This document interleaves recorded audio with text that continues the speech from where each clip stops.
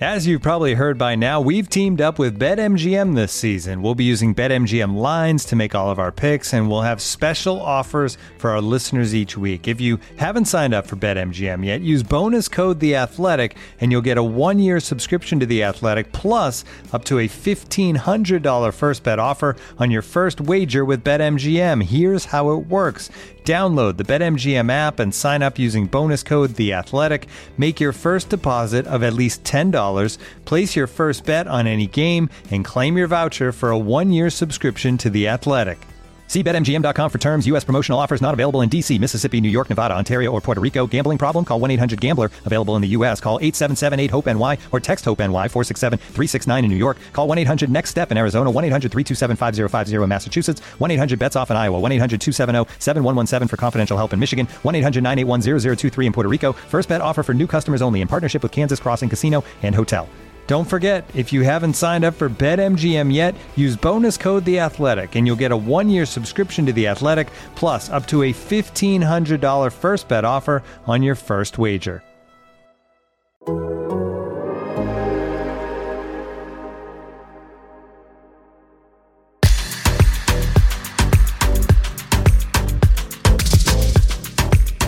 Welcome to Copa with Felipe Cardenas. I'm your host, and today I'm joined by one of my colleagues at The Athletic UK. He covers Manchester United. You can hear him on The Athletic's Talk of the Devils podcast. He's a best-selling author and a turtleneck connoisseur. Carl Anka, welcome to Copa. How are you, my friend? Thank you for having me. I feel underdressed. I'm not wearing a turtleneck today. I'm disappointed. I'm disappointed, but it's okay. So very often I have these moments where I will dress up in a turtleneck and then realize I have to do some sort of television role. And you know, if you wear a turtleneck or not, you understand that very often you have to put your microphone through your jumper and clip it on your collar, which is very difficult to do in a turtleneck. So I've not been wearing as many recently because the World Cup and other things meant I had to wear things. It's part of your brand, though. It's part of your brand. I know. You got to stick to it. What a thing. Well, listen, Carl, obviously Manchester United reporter, and that's what we're going to do. This is a full-on Manchester United episode for Copa. We're going to get into the evolution of the club under Ten Hag. We're going to get to the books that he has written, award-winning books that he's co-written with Marcus Rashford. We'll do that at the bottom of the show. But first, as I said, we're going all in on Manchester United's rebuild under the Dutch manager. You wrote a story this week titled How Manchester United Have Changed Under Ten Hag and What's Left to Do, which I think is a very important part of that story. What's left to do? The story is, if you're a Manchester United fan and supporter, this is a must read because it's tactical, it's historical. There's some great images and audio clips that tell the story of Manchester United's evolution that we're witnessing firsthand right now. So I'm going to ask you a very basic question, Carl. Why did you write this story now? The short answer is it's the halfway point of Manchester United's Premier League season. And as someone based in North America, I'm sure you're aware of the sporting adage, trust the process. Sure. From Philly, basketball and whatnot. And that's been very much co-opted by Premier League viewers. Arsenal have been saying it for a while, and Mikel Arteta, trust the process. Wow. And quite a few Manchester United fans this season have heard Erik ten Hag say this is a process. It's a work in progress, and he's often talked about that. He's not outright, he said, trust the process, phraseology, but he is looking to get buy-in in the same way. And I thought halfway through the season would be a great time to go, this is what's going on, especially at a club like Manchester United, which have had more than one false storm.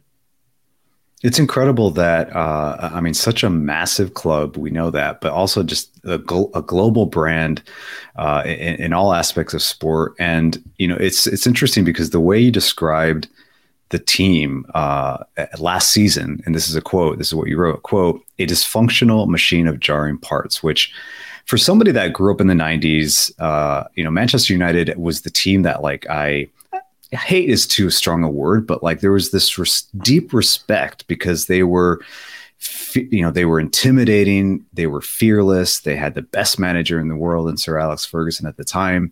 They won in Europe. They won domestically, the players that they had. And now it's just this rudderless club for so long until Ten Hag comes in. You mentioned a work in progress and process. How does a supporter of a club, a generational supporter of a club like Manchester United, accept that I need to wait and see how this pans out? I need to be part of the process. Are fans in Manchester accepting that at the time? I think so. I think it's been difficult because there have been previous managers that have come on and said this is going to take time, and the manner of delivery wasn't taken well. So Louis van Gaal, who you may have seen during the World Cup, can be quite abrasive, very blunt. Can be very blunt. Can be he's a bit unorthodox. I've once described him as tactically perverse. He said Manchester United aren't what they are, and things need to change. And he was eventually rejected by the fan base and people around the club because the football he played was just dull. Yeah, it was very esoteric.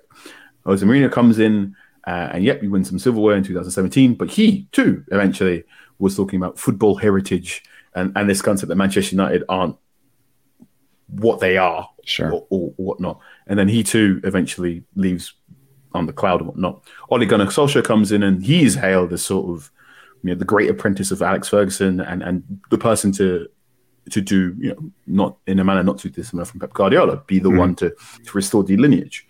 And Solskjaer and people around Solskjaer who played with him in Manchester United often said, maybe 2 to 3 years time, United can be title contenders. And then 2 to 3 years time happened, and United seemed to have gone backwards from making a title challenge. And that went away. Whereas Ten Hag came in, and I think it's really important to note how bad Manchester United were this time last year, how bad they were at the end of last season. They were just completely devoid of confidence, loads of infighting among the fan base, with an interim manager that no one particularly liked, who seemed to be saying very candid things in press conferences every single week. And all of a sudden, Ten Hag comes in, and he is a manager who was known in Europe for being very, very smart, was known for being a very good Ajax manager.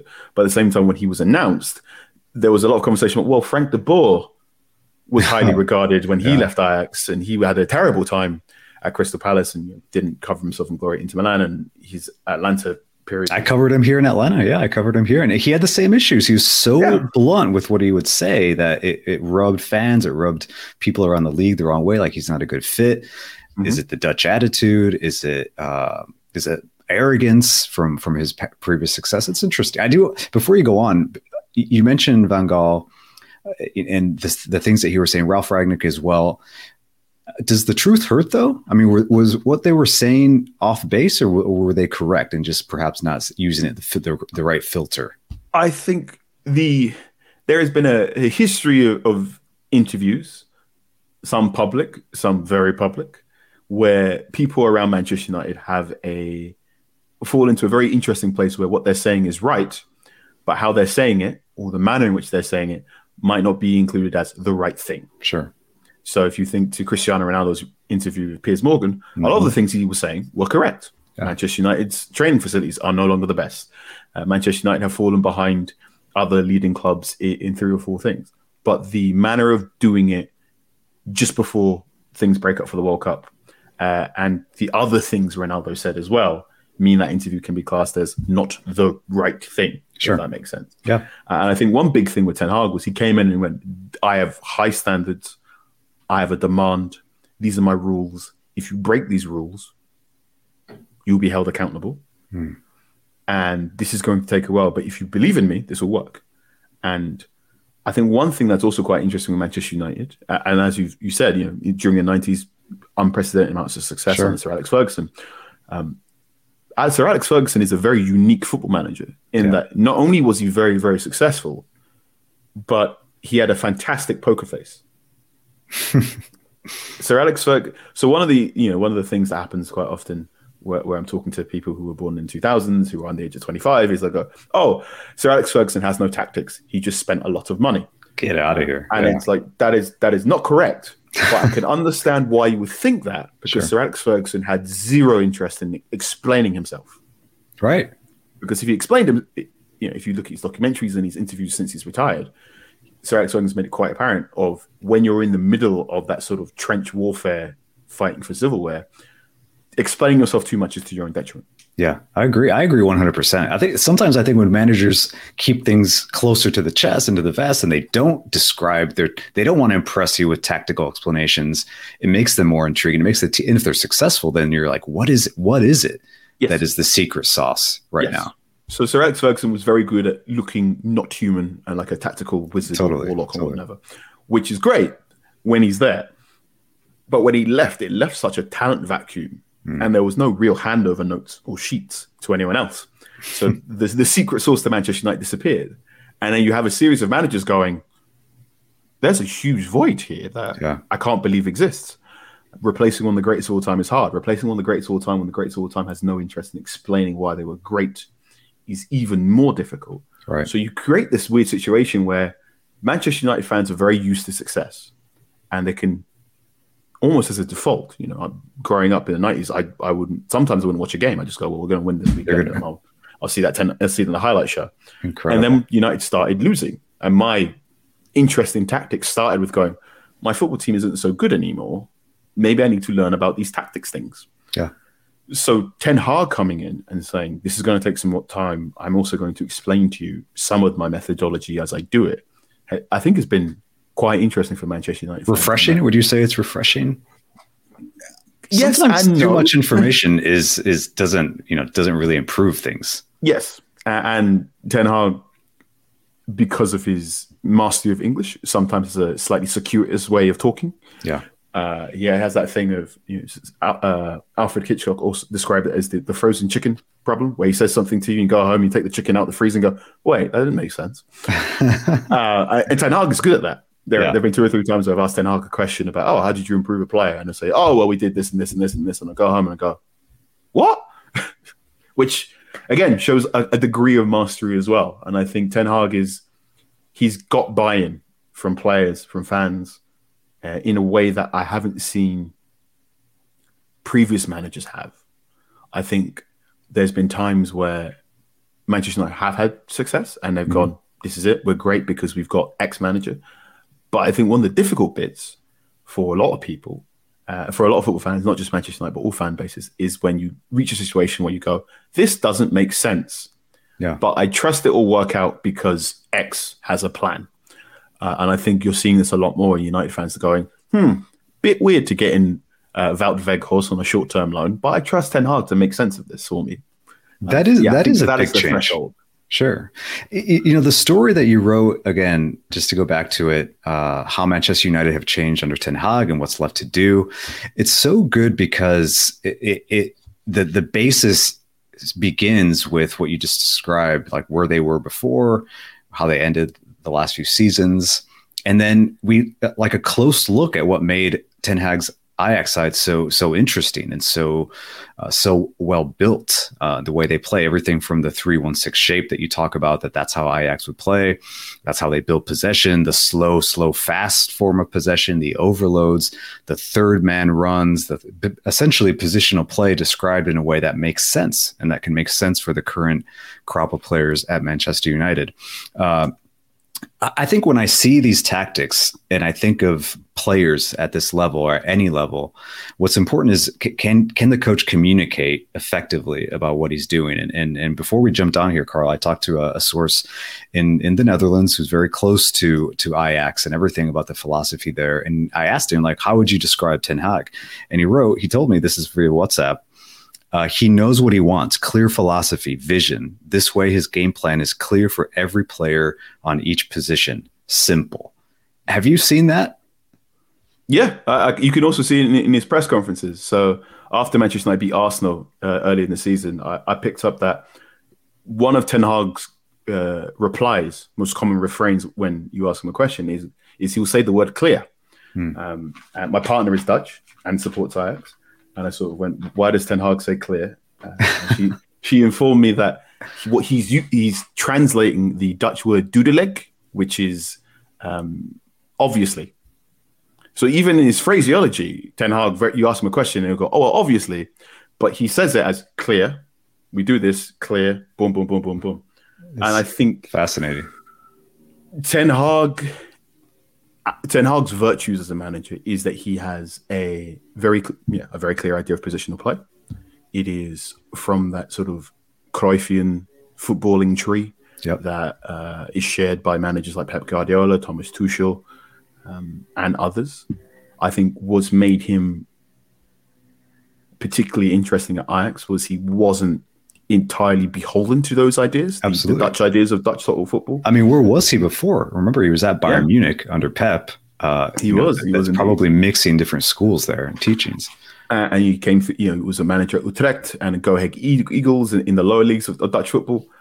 There's a fantastic writer called Nathan Clark. He mostly covers Tottenham Hotspur. You can find him on Twitter, and he's got a fantastic podcast and does loads of Tottenham Hotspur-based analysis. And a couple of years ago, he made a very astute point or theory. And he said there might be something to Dutch positional play that is slightly different to Spanish positional play that makes it a little bit harder for it to be translated to English football, where you have to take down low blocks. Interesting. And this might be why Frank de Boer has not been or Frank de Boer and Peter Bosch and others might not have been the success in the higher up leagues, but whereas other managers who have learned this positional play, this Cruyffian positional play, but gone through Spain may have been more. That's fascinating. It's a fantastic, amazing, fantastic observation, and something that Ten Hag, you can see how Ten Hag subverts this, and in his two Ajax teams, I often call them two Ajax teams. So you've got the 18-19 Ajax team with Frankie de Jong and Matthijs de Ligt, and then you've got the 2021 one with Sebastian Haller and Ryan Gravenberch. Yep. And I think the second one is where you can see Ten Hag put together these ideas of, I need to get a bit clever in Europe. I need to find ways to break down low blocks. And his solution for that was get a big lad in and do loads of crosses. So it came down to personnel. Was it down to personnel? Like, did he have different players? Did he tailor it to the player? Like, he talks a lot about needing, you write in the piece, like having to change and that the players make the system. It's not the system. It's about the players. I know that sounds a little bit like coach speak, but is that 2021 team closer in resembling the current Manchester United team? Is that why there's a bit more perhaps familiarity there? I think the 2021 team for Ajax that got to the Champions League quarterfinals they're probably the reason why Ten Hag is getting job offers.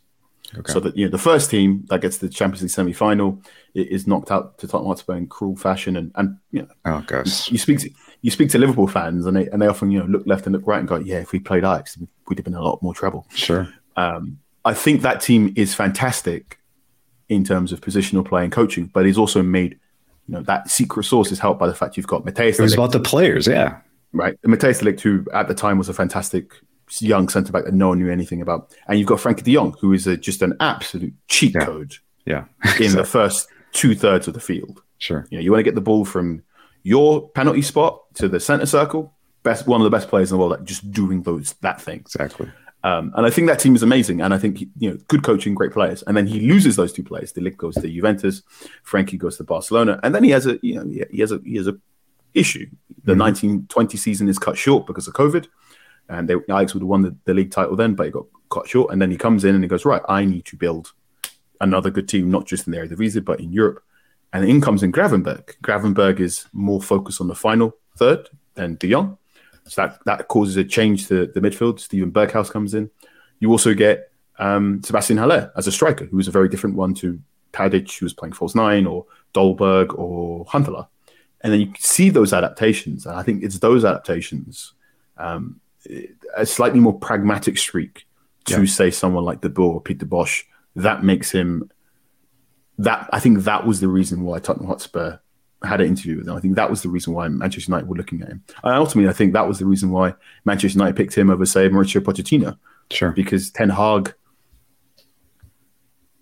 when we talk about process and we talk about the work in progress, I think a manager gets a season and a half, and then you go, is this your surname team?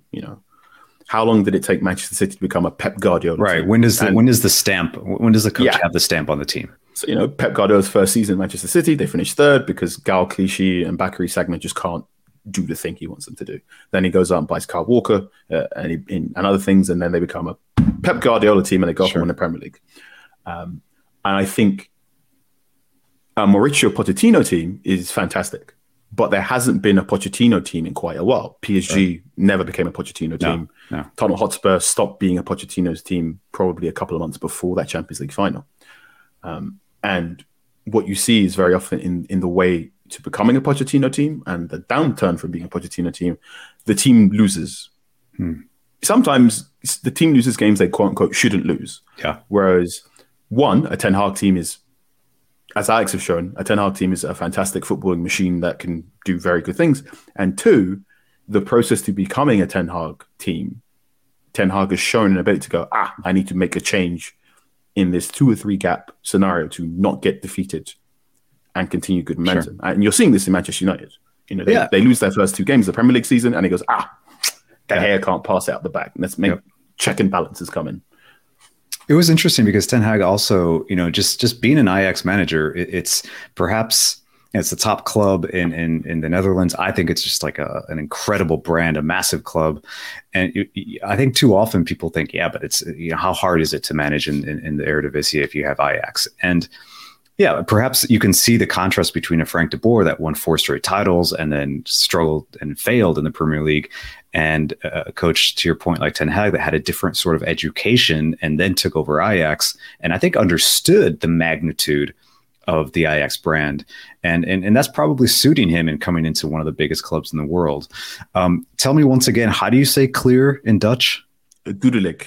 Duidelijk. Okay, so this Dutch source of mine, that's also a coach, wrote right to me when I asked him, is Ten Hag an effective communicator? He said, yes, not too difficult, simple, clear, what to do in the 4 moments of a game is how he described Ten Hag. And you break this down in different ways in the story. You sort of go piece by piece, and I mentioned it before. You go through the type of the spine that Manchester United had before, the type of spine that they have now, how positional play is manifesting itself with the new crop of players.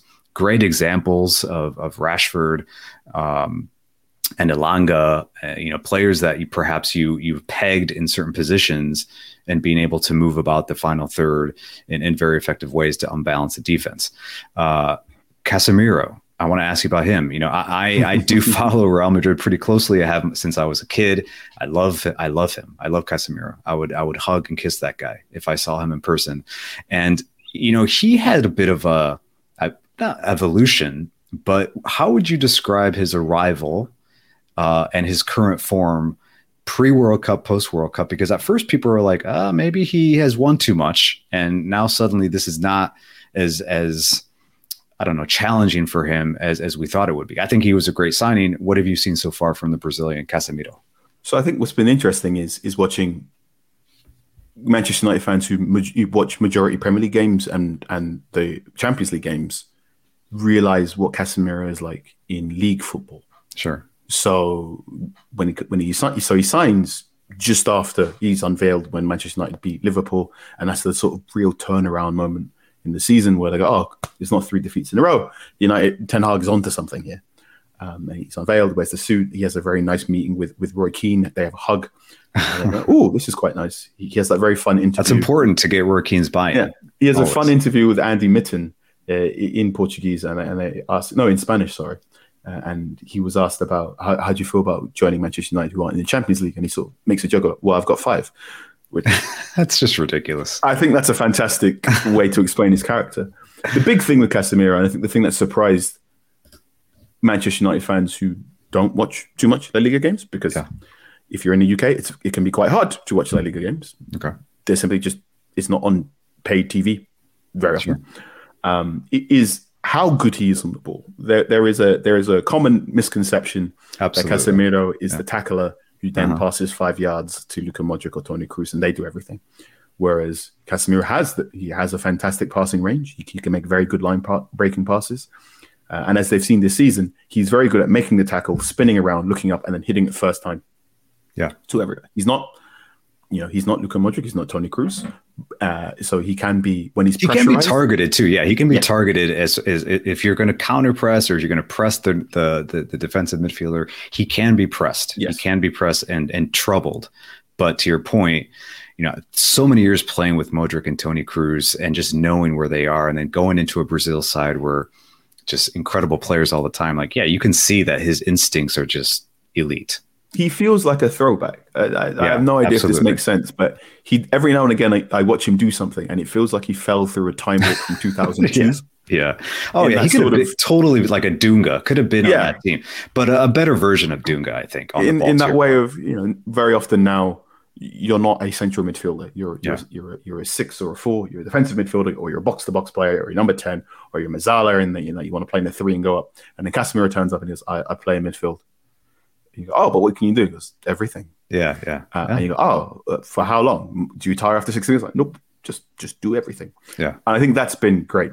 Manchester United have needed a defensive midfielder since Paul Pogba arrived. So since 2016. But what kind of central? Because I think that's the part when I think of Man U, I think of Roy Keane, I think of Jaap Stam, I think of the fear that they can instill in their opponents. And of course, you look on the touchline and you have, to your point, the poker faced Sir Alex.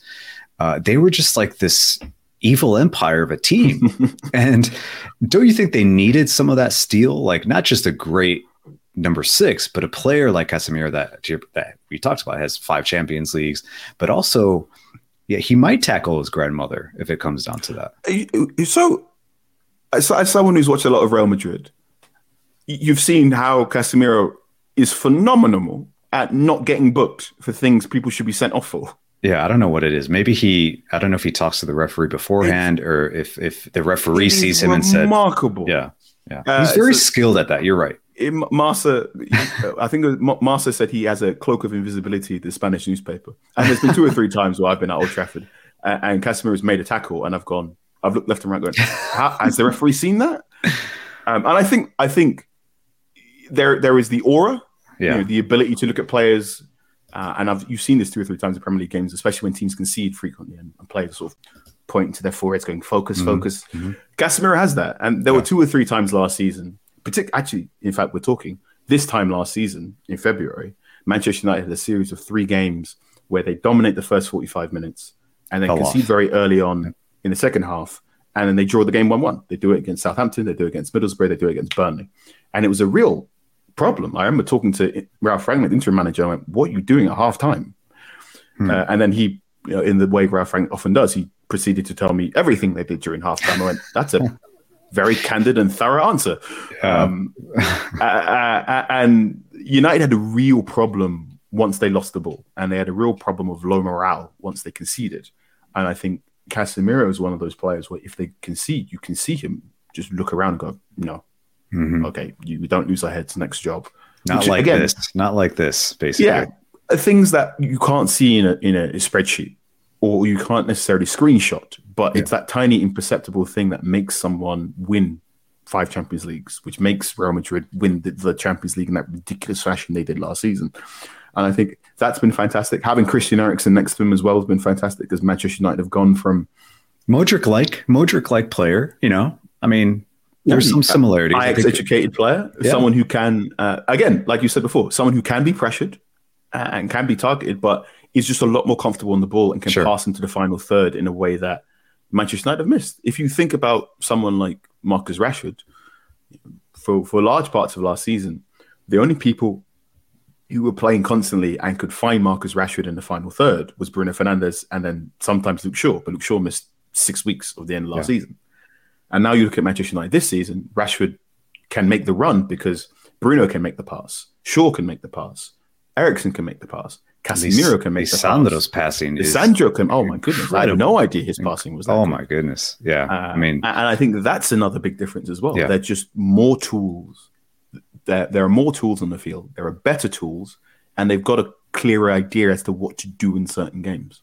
Looking for an assist with your credit card but can't get a hold of anyone? Well, luckily, with 24/7 US-based live customer service from Discover, everyone has the option to talk to a real person anytime, day or night. Yep, you heard it right. You can talk to a real human in customer service anytime. Sounds like a real game changer, if you ask me. Make the right call and get the service you deserve with Discover. Limitations apply. See terms at discover.com/creditcard. This episode is supported by FX's Welcome to Wrexham. Celebrity owners Rob McElhenney and Ryan Reynolds' small-town Welsh football club has finally been promoted into League Two after 15 seasons in the National League. Dedicated staff and supporters celebrate the team's return to glory while bracing for the newfound challenges that come with being in a higher league. Will Wrexham AFC stand up to the challenge and rise again into League One? FX's Welcome to Wrexham, all new, Thursdays on FX, stream on Hulu. Okay, Carl. So I wanted to ask you about counterpressing because you brought it up a little bit, and it's a big part of the story. And I'm fascinated by the different ways that elite clubs counterpress. I read a story recently from The Athletic, John Mueller and another writer. Forgive me, I forget his name, but it was about Arsenal's how they counterpress in possession. It's like you can see a 3-2 a 3-man triangle, 2 in front, and while they're in possession, they're already prepared to counterpress when they lose the ball. It was great to read, and you go into a lot of the counterpressing methods of Ten Hag and Manchester United. But before we get there, quickly and remind me to go back to counterpressing. But we're talking about clean players on the ball, and this is a great line that you write under the subhead. What do the 2022-23 United do in possession? And your first line here is United are getting comfortable with treating the ball with respect. Like, I almost fell out of my chair when I read that because it's true. Like, you need to love the ball. It's got to be like your wife, your partner, your best friend. And the way you described Manchester before is a number of United center backs treat the ball as if it was a bomb with a short fuse. Oh my God, just unbelievable writing there. And the description, you can see it. Harry Maguire left to carry from deep and bypassed McFred, the pivot entirely. They were rushing the ball forward. And now you've mentioned these players. So how important has that been for the Manchester United to just like having the ball again? Truly. One of the benefits of closed door football, I know quite a few people didn't like it, but one of the big benefits was overhearing what the players were saying during games. And one of the more common refrains were, some part through a second half, was Harry Maguire using very industrial language to his midfielders, keep the effing ball. The nervier moments were because they just couldn't. Yeah. Great teams. And we saw this in the World Cup. There is often, you saw this in the World Cup, in particular with Croatia. Sure. Where there is a 5 to 10 minute period and you're watching a game and your brain starts activating the screensaver. Because you're bored. Nothing is happening. Where the thing that is in fact happening is Croatia or a team with good midfielders is going, keeping the ball. We're going to keep the ball. Yeah. We're just going to slow things down. You're having too much fun. So we're just going to bore you for a little bit. You see this very often, again, as a La Liga watcher. If you watch Barcelona in a Clásico, good Barcelona in a Clásico, you always have a moment where they go, all right, Real Madrid. Yeah, this is ours now. Is that the slow, fast that you describe, essentially? Slow, fast is very much, we'll pass around for ages, pull you out of certain positions, and then once that gap happens, fast. Boom, they're there. Okay. So slow, fast is, you see a lot, again, Spanish positional play. Very, very good on that. The fast bit didn't happen too much at the World Cup, but yes. But they were mesmerizing at times. Yeah. You could see it. You could see it happening. And I think that is something you see a lot in possession now in Manchester United. One good example was Manchester United beat Tottenham Hotspur 3-0 at home. There was a period in the second half. So again, Manchester United, very, very good in the first half, gets in, and I watched this game, not in the press box, but in one of the seats, and there were 2 or 3 United fans at halftime going, oh yeah, we've had loads of good pressure. We haven't really scored. I hope it doesn't come back to bite us, which is something that often happened in previous seasons, because while United had pressure, they didn't know how to sustain it. And it was very much a case of you have to capitalize on your 15 minutes of ascendancy. Otherwise, that's it. Yeah. Whereas now Manchester the window closes. Because they treat the ball with more respect. The window lasts longer. Sure. And when it shuts, there's not that's your lot. There's now a greater confidence of we can reopen this window if we try this again. And I think that's helped by having a more settled midfield. I think that's improved by Ten Hag working on terms of overloads and working in terms of zones. He often talks about, I think if you listen to Ten Hag press conferences a lot, he talks, when he likes a player, he's attacking play, he says he runs in behind, which is something he's very, very important. And when he compliments Bruno Fernandes in particular, he goes, he receives in between the lines. He very much wants a player that moves to start with someone receiving between the opposition's midfield and defense, and then someone else immediately stretching play. And those things make United better in that they're not peekaboo jabbing in a boxing match, but it's a bit more controlled. And that's where, you mentioned in the story, there's an audio clip about Facundo Pelestri, the Uruguayan, who I saw up close in Qatar. I ran into him in the mix zone. He's not a big player, but it's in there. He can stretch the field. He will run in a straight line. He will press like crazy. He's not going to come in off the wing, and he's not an inverted winger. That's an interesting compliment, and the fact that he's going to stay with Manchester United. Perhaps he will get more time. I want to ask you before Pelestri, I think is just like an interesting profile, but Lisandro Martinez, I remember watching him at Defensa y Justicia, and his passing out of the back, they're playing a back three. Defensa y Justicia, a small club in Argentina, but they play like the big clubs. They play like River Plate, where it's consistently attack. We keep the ball, we move around.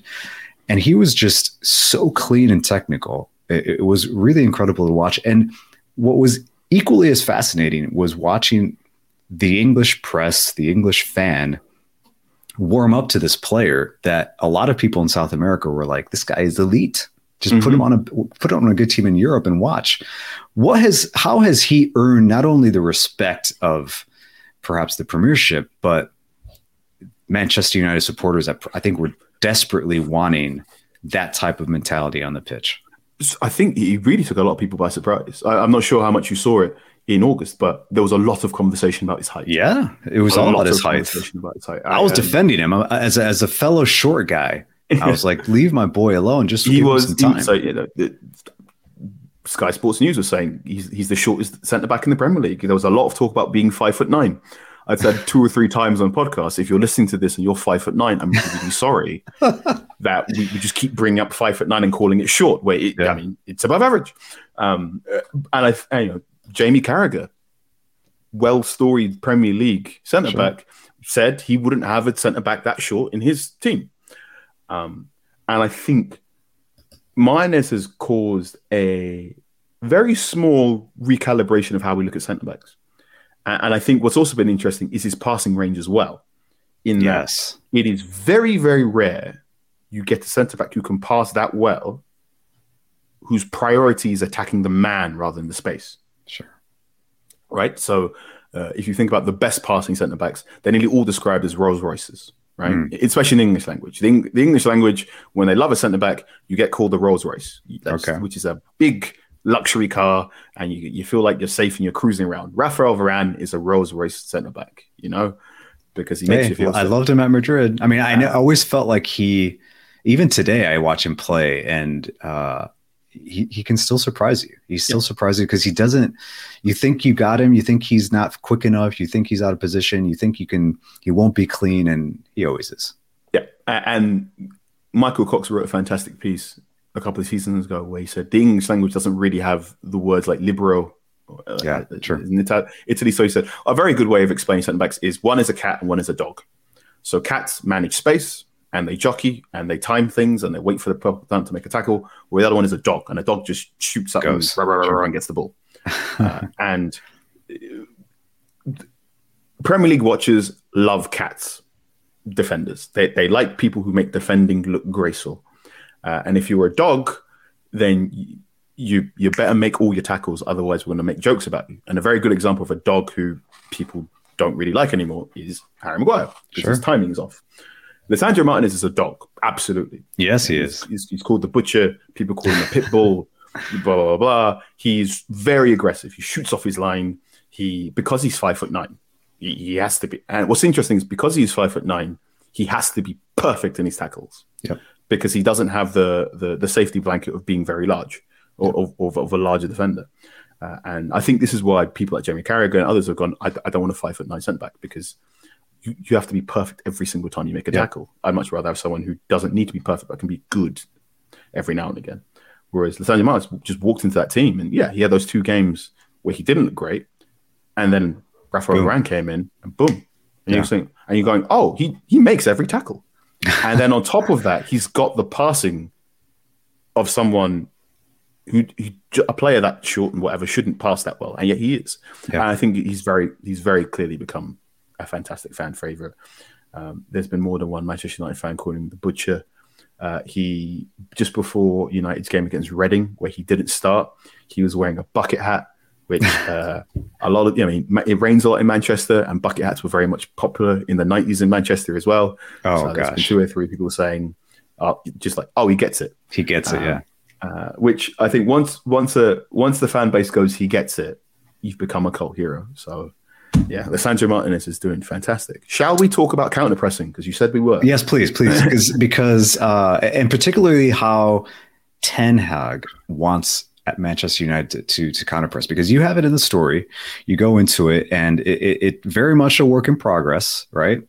But the effectiveness of some of the counter pressing measures that they've incorporated, there's some good examples here against Arsenal.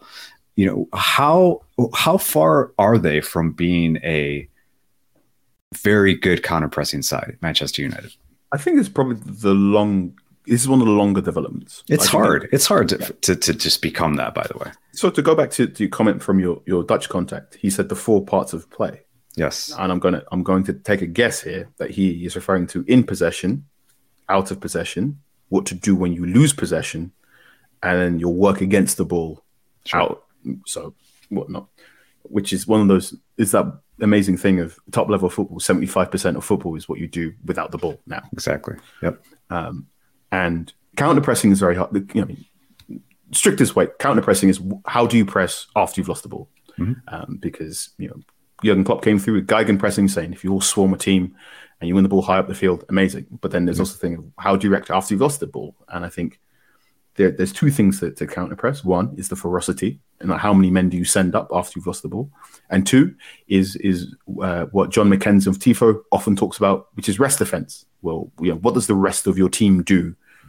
If you're sending 4 players up to attack, what's the other 6 doing behind? And rest defense is a big thing for United, and will be a weakness for Ten Hag's United for a long time.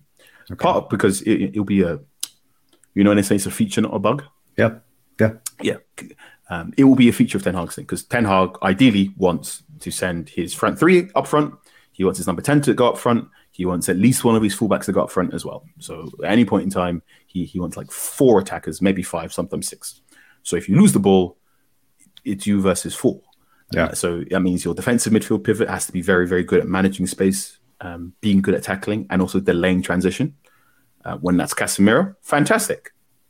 But you're right about that. How they're not that great a team in defensive transition, and that's okay for now. It's like it's out there. We know this. Yeah. When you got Casemiro being the defensive midfielder, great. If it's someone like Fred, then it's a problem. Yeah.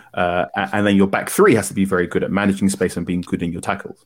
When 2 of those 3 is Lisandro Martinez and Rafael Varane, great. 2 quick defenders. They know what to do in those situations. If it's Harry Maguire and Tyrell Malacia, slightly different. Maguire's not as quick as Rafael Varane or Lisandro Martinez. Tyrell Malacia is 5'7". He's enthusiastic, but he can be bullied off the ball as well. Yep. So those are issues, and I think you correct that by 1, making sure your players at the front are more secure in possession when they're aware of going, hey, if we lose the ball, there's only 2 men back, and 2, you're making sure the people behind are a lot wiser to potential threats before they happen. This one of the great things is when you've got Casemiro, not only is he very good defensively, but he's very good at the subtle commands to the people ahead of him. His anticipation is remarkable, honestly. Like just knowing where the ball may be, where the movement may be, where he needs to step in, what his triggers are very cool. I think he's also improved Fred as well. Him and Fred have had a good relationship playing for Brazil. Yeah. And you can very clearly tell there are 3 or 4 times where there'll be a breaking play and Fred will be stood somewhere and Casemiro would have just shouted ahead going, shift left. And it's that tiny bit of if you move 5 yards forward before the ball is played, you don't need to sprint 35 yards back to make the tackle because you're already there.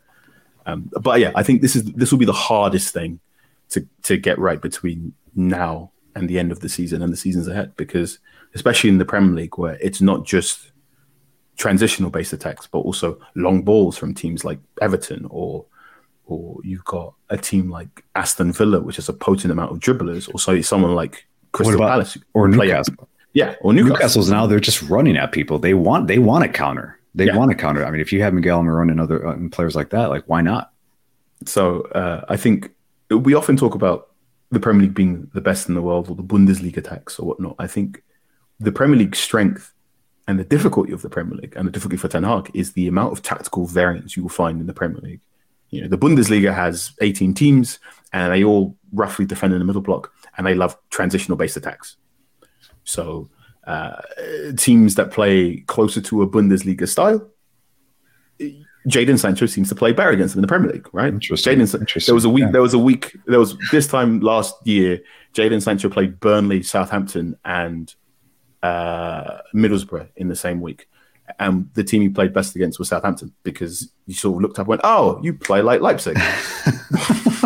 I know what to do here. Yeah, whereas he played against Burnley, and Burnley just sat deep, like 20 yards deep, and it was like, right. Yeah. Maybe I need to do some nutmegs here. Whereas when you play with Ten Hag as your manager, you'll go, okay, Jadon, I'm going to take some of that responsibility off you and make every team have a slightly, more areas for you to attack. So you don't have to think and recalibrate as much as you may have done in seasons previous.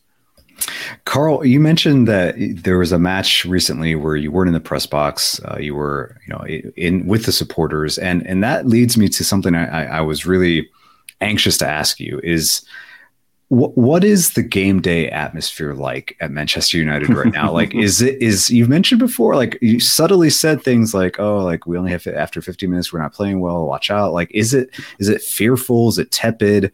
Or are supporters arriving at Old Trafford thinking like fearing the worst? Like, what sort of evolution has that been like in just the environment around the club? We've seen the protests against the American owners and all that, we know.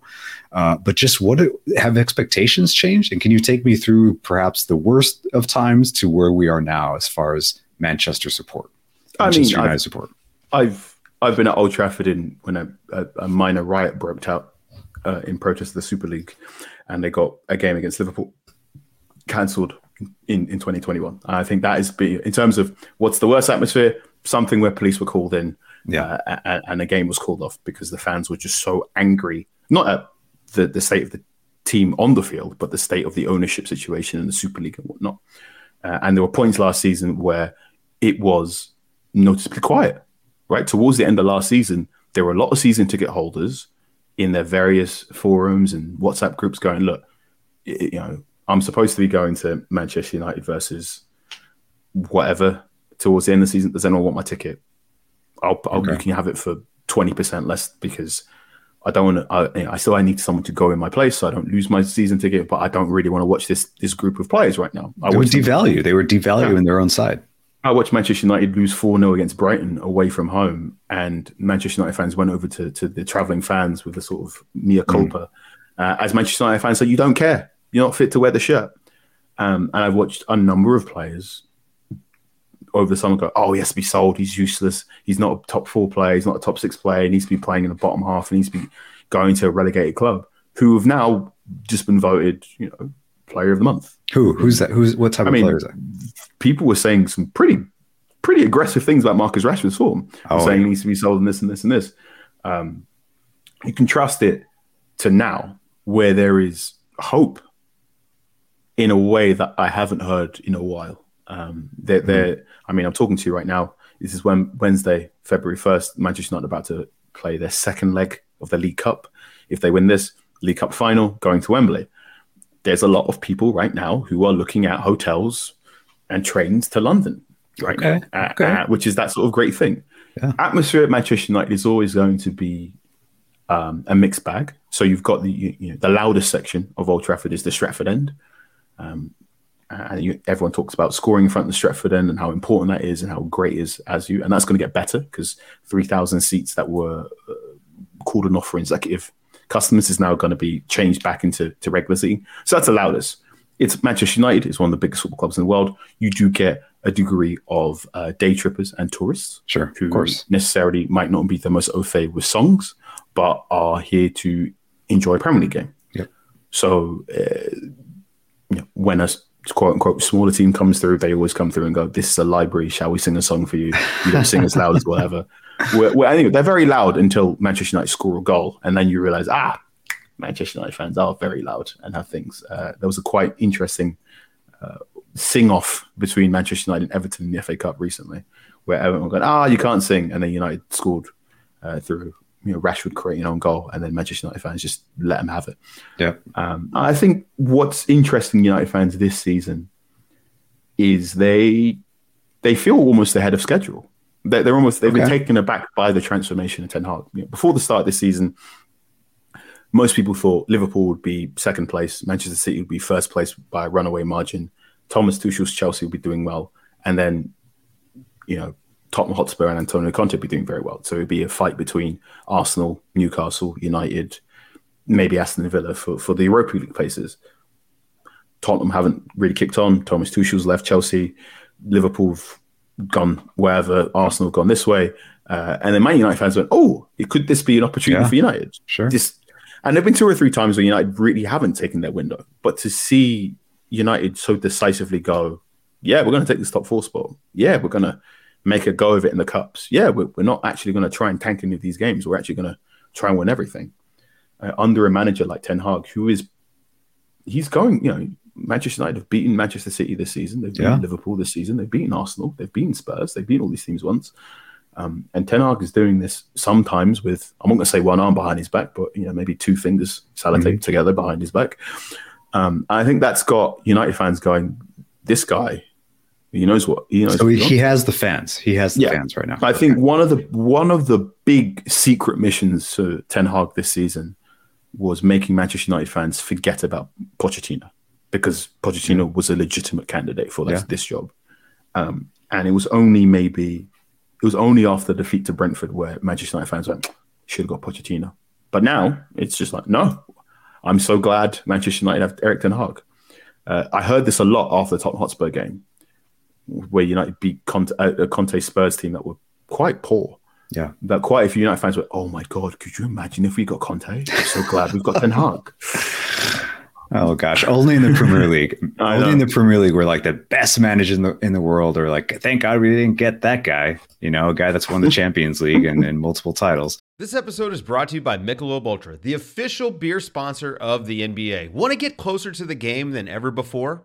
Michelob Ultra Courtside is giving fans the chance to win exclusive NBA prizes and experiences like official gear, courtside seats to an NBA game, and more. Head over to MichelobUltra.com/courtside to learn more. Looking for an assist with your credit card but can't get a hold of anyone? Luckily, with 24/7 US-based live customer service from Discover, everyone has the option to talk to a real person anytime, day or night. Yep, you heard that right. You can talk to a real human in customer service at any time. Sounds like a real game changer if you ask us. Make the right call and get the service you deserve with Discover. Limitations apply. See terms at discover.com/creditcard. You mentioned Marcus Rashford. Let's start to close with this. I mean, can we talk about Marcus Rashford? I mean, what a player. Just elite human being. Obviously, you know him well. You've co-written 2 books with him. But before we get to the books, I was at the World Cup, and one thing I learned about being at a World Cup, it was my first World Cup, covering it, is that you don't watch a lot of games. Like, you watch the games you're supposed to watch, but it's not like, hey, like, the times where you decide to go watch a game as a fan or because of outside interest, it was difficult. And so I didn't get to watch England a lot, but then I came home from the World Cup. I just watched some highlights, and every time Marcus Rashford popped up, I'm like, what an incredible goal that was. And he's just continued it. So, like, you mentioned him as a player that is very, he's polarizing, honestly, both as a sportsman, as an activist, and just as a young footballer. Where is he today? And how is he viewed and accepted at Manchester United, and I guess as a whole in England? I think right now, February 1st, 2023, Marcus Rashford is one of the in-form forwards in Europe. He's playing so well. He's got 10 goals since the World Cup. He's one of the highest goals. He's one of the most productive players in Europe's top 5 leagues. I'll be doing a video in Tifo about him not too long from now. He's in that very fun place where he's scoring so many goals, you can now call his celebration a trademark celebration. I read that story. And I think the turnaround has been really stark. Yeah. This time last year, it was him versus Anthony Elanga for the right-sided position in Ten Hag's system. And Anthony Elanga's great strength is that he runs in behind. And he was doing it to a volume that Marcus Rashford had displayed in the past, but for various reasons, Marcus Rashford wasn't able to do last season. Rashford had played several seasons quite hurt, made the decision to get shoulder surgery before last season, turned up without a real preseason, turned up in October rather than August for everyone else. And by the time Rashford turned up, the team was in the middle of a slow malaise that continued all through last season. I think this season he's benefited from the fact that he has no injuries. He had a full preseason. He had a preseason before his preseason. So we know he went to Nike headquarters in Portland for a week and a bit and really worked on functional strength, if that makes sense. Yep.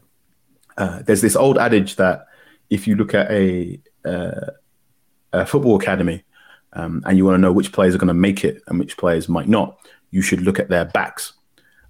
Because they say if you give a bunch of 17-year-olds access to a gym, if you give a bunch of 17-year-old boys, they're going to go all biceps. There you go, right? So you give a bunch of they all go biceps. They all work their pecs. They all work abs. Whereas like the one or two who you know are thinking about how do I make my body good for football, they have worked their back muscles.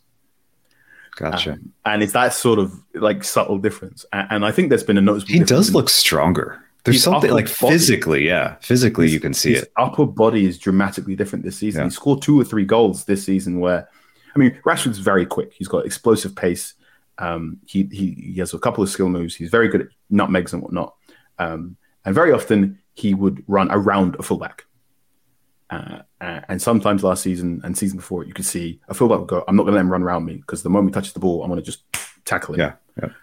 So what you'd often see if, in the first half, a fullback would go, don't let him get the ball, hit him really hard.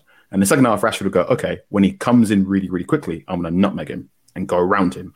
Whereas this season, he scored 2 or 3 goals where the fullbacks come in really, really hard to try and tackle him. And Rashford's just sort of stuck his arm out and gone, nope, I'm strong enough now to fend you off. Yeah, and confidence. Keep running.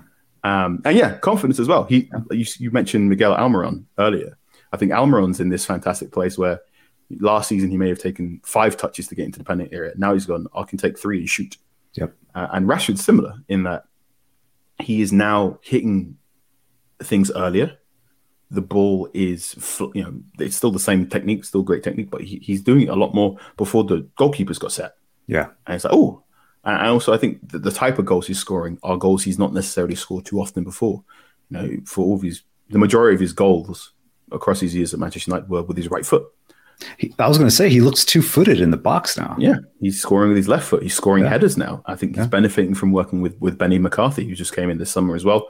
And also I think he's benefiting from Ten Hag said, we like his directness, we like his speed, but also we've shown him the areas of the field we want him to stay in. And we've shown everyone else, you can find him here. And there's more players able to find him. He's picking up the ball closer to goal. And he's able to do better things in there because he's got a stronger toolbox, if that makes sense. Did it start at the World Cup? Because some of the goals he was scoring were like that. It wasn't the classic, he's on a breakaway, he beats the keeper. Like he was sort of slicing and dicing into the box, finishing with the left foot. It does look like a bit of a transformation. And you mentioned in the story with Ten Hag saying, like, I'm not Harry Potter, which is a great line. Like it's not all on, Ten Hag sort of deflecting that, don't give me all the credit. But this seems like a trickle-down effect of everything that the club is sort of has endured, what they're living through with Ten Hag, and a player like Marcus Rashford, so valuable to the brand, to the team, and to the tactics, that perhaps it was just a matter of time before Marcus Rashford really came into his own. Is he coming into his own, in your opinion, or is this just one step towards perhaps peak? I think you can look through the Athletic archives, and there's a piece from me in early 2021, around about late 2020, where I said there is, I've looked at all the numbers, and I said there's probably going to be a point somewhere in Marcus Rashford's career where we'll go, he was world class, and I said I'm not sure if it's going to last 6 games, I'm not sure if it's going to last 6 months, and maybe it could last 6 years, but he had the raw materials. Yeah, he had the raw materials. He had the he had the below shoulders material, so directness, great dribbling, fantastic ball carrying. He had the above shoulders. Every time I meet Marcus Rashford, we play rock, paper, scissors, and he will not allow me to win. Why? So if I play rock, paper, scissors and I win, he goes best of 3. And if I win best of 3, he goes best of 5. Of course. And if I win, it goes best of 7. And it's those tiny things that you and I, a civilian, will go, you don't need to do that. But an elite athlete will go, you're not beating me. Yeah. And it's tiny things where if you look at Rashford interviews and you talk to him for a while and he will explain things and he explains his formulation for things that you got. Sometimes he has rendered me speechless, or I've had to nervously laugh because I go, that's simply incredulous. You can't do that. And he's like, well, yeah, that's how I think. And you go, right, okay. That's the sort of player who works his back muscles. Yeah, exactly. And I think the big thing with Marcus was making sure he was fit. Early 2020, he had a fractured back, and he found it difficult to sit down. He had a piece of floating bone in his foot, and then his ankle. In 2021, when Manchester United reached the Europa League final, his shoulder kept popping out. He was in so much pain there, and his ankle was so swollen he couldn't wear hard shoes. And he doesn't have these issues right now. And I think part of it, he's fully fit. He's also got that sort of what basketball say, the man body, in that now he can just fend off a fullback that way. So that helps as well. And he's also got now a manager who not only is working on his strengths, but is also working on his weaknesses. And he's also working on certain structures and saying, look, you're really good in these areas of the field, but if I can get you even closer, you'll be even better. And also these 4 or 5 things that you're perhaps not so good at, or things that you need to be weaned off, you're also not seeing as much. I think one thing you could... Yeah, what was one thing that would perhaps rankle supporters when something that Marcus Rashford would do that he's not doing anymore? So he has a tendency of the knuckleball shot. Mm-hmm. So that's sort of, as made famous by Cristiano Ronaldo. Sure. So he had a tendency of, he does that every now and again where he wants to visibly take the game by the scruff of the neck. Mm-hmm. So there's been 2 or 3 times where he played against certain teams that you felt he had a either good record against, or like he very much went to score, where even before he received the ball, there were certain situations where he just went, I'm going to get this ball, I'm going to cut inside, I want to hit this thing as hard as possible. Yeah. And when it goes in, it looks amazing. And there have been 2 or 3 times in previous seasons where he did it, and you're going, that's one of the best goals I've ever seen in my life. But it's very much a thing that he does where he is visibly trying to make an effort, or like try and change the pace of a game. Sadio Mane is similar. You can almost see it in Sadio Mane where he goes, I'm taking over today. And last season, there were 2 or 3 instances where he attempted to take over, and he attempted that shot, and you're going, that is a poor shot selection. Right. If you were just not taking that shot and looked up and looked left or right, perhaps you would seen a pass. And there was one instance in particular in a Champions League game where he had an instance where he tried a dribble, he lost the ball, he sort of looked down, and you could almost see the formulation in his head of just the next thing I'm going to do is do this shot. Yeah, I'm going to murder the ball right now. And he did it, and it was and some teammates are going, oh no. And I think what's interesting is he's not done that this season. Okay, that sort of pathway of I'm going to murder the ball doesn't happen, because one, he doesn't need to. Manchester United are no longer in a position where he has to take over in the way he uses to. He needed to, and 2, I mean, he's got so many other options to take over games now. Yeah, it's that confidence of to know that, well, I don't need to. I haven't missed my window, because the window will reopen, and also the fact that now he's got 3 or 4 extra tools that he can open the window almost at will. I think I saw him score a goal last week against Nottingham Forest, and it looked like a man dribbling around children. It was remarkable. Sometimes that's what I'm saying. Like he has the platform, he has the skill set, his mentality is there. You mentioned the competitiveness, even in like a trivial game of paper, rock, scissors. So, but I will give credit to Ten Hag. I think that is you mentioned him not taking low percentage shots as often, or not perhaps wasting a chance by doing that. I think that comes down to coaching as well. Yes, the player has to recognize the situation. They have to recognize that, this is not what I should be doing. But players want glory. Players seek it, they crave it, and I don't blame them for taking chances like that. But clearly Ten Hag has, we talked about the stamp. That to me is an idea of putting a stamp on a player that he knows has to be great for him. And he's just evolving before our eyes. So great segue to talk about Carl Anka as the award-winning author. He has co-written 2 books with Marcus Rashford. The first one called You Are a Champion, and the second, You Can Do It. So my first question to you about that is, well, no. Yes. Okay. I'm going to ask my first question, which is the one that I'm really interested in, is like, who is the target audience for these books, first of all, and then follow up with how that came to be, how you came to write 2 books with Marcus Rashford. So the target audience is children aged between 11 to 16. Okay. So that was the intended audience.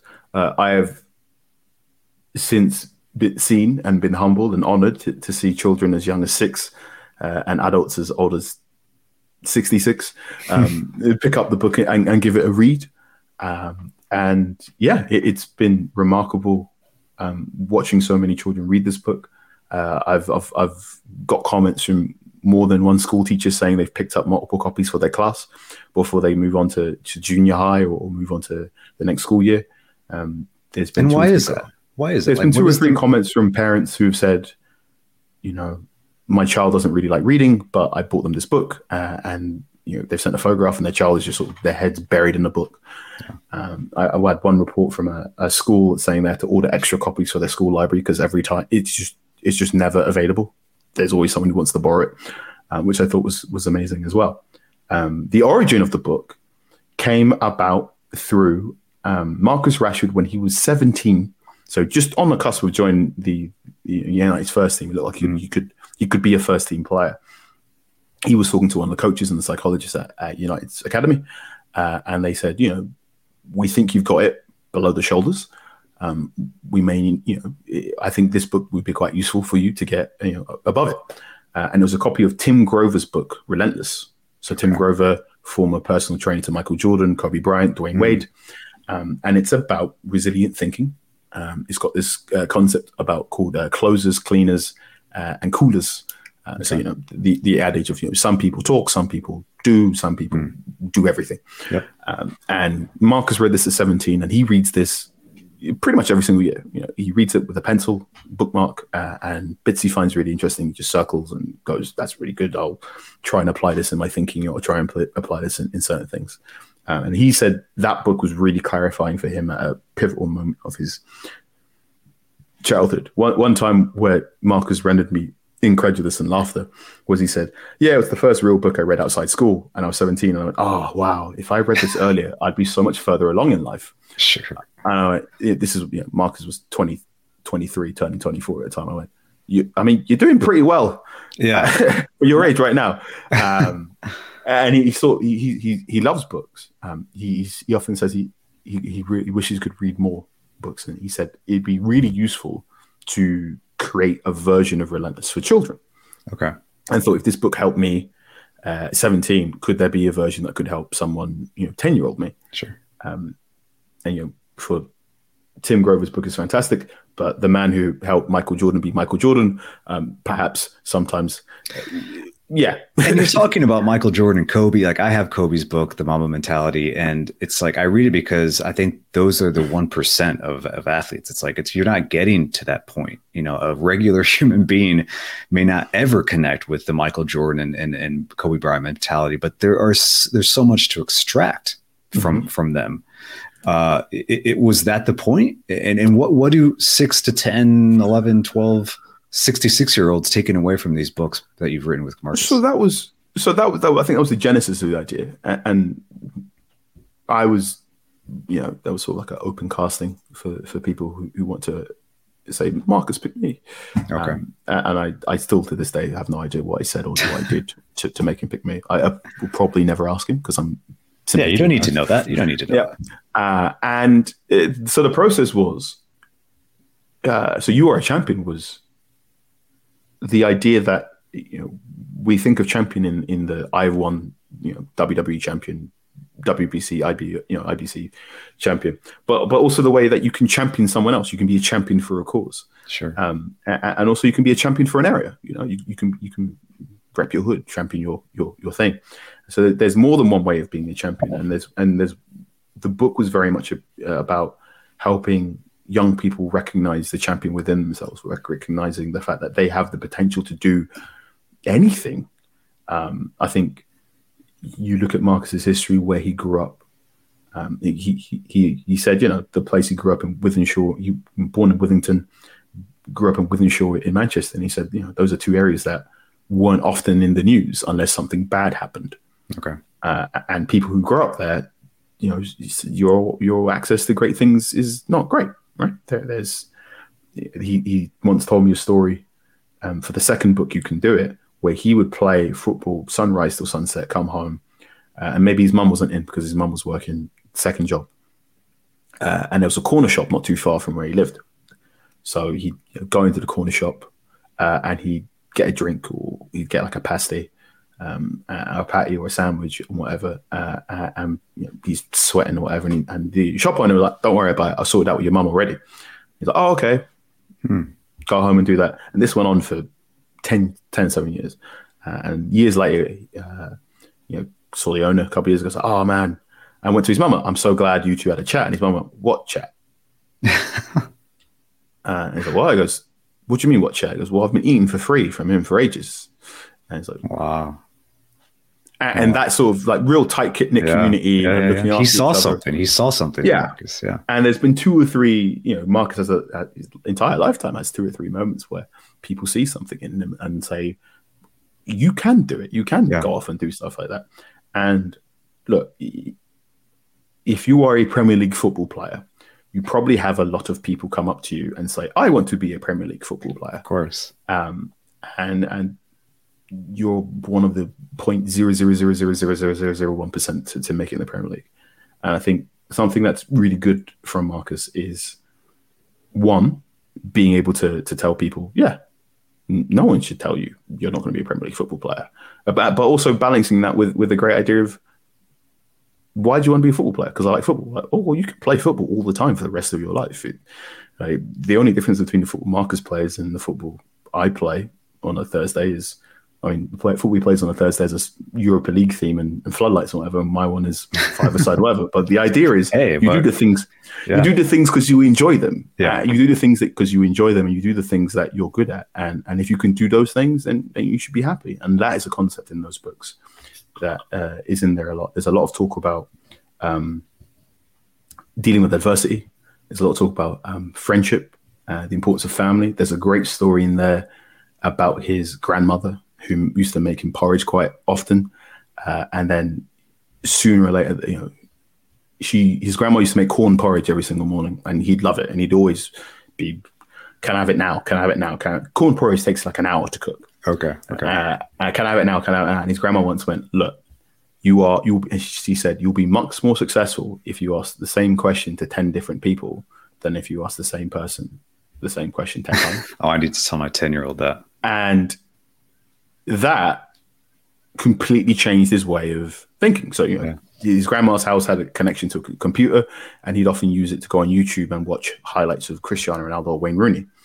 And then he sort of has his grandma's words in his head going, maybe there are other football players I can look up on YouTube. And it sort of changed his way of just taking in more and more information. And it's stories like that. So every chapter in Euro Champion starts with the story of his personal life and then goes on to learning outcomes and structure for that children could take home. On more than one occasion, I have flicked through a copy of Euro Champion after a loss at five-a-side and gone, I feel better now. Thank you. Yeah.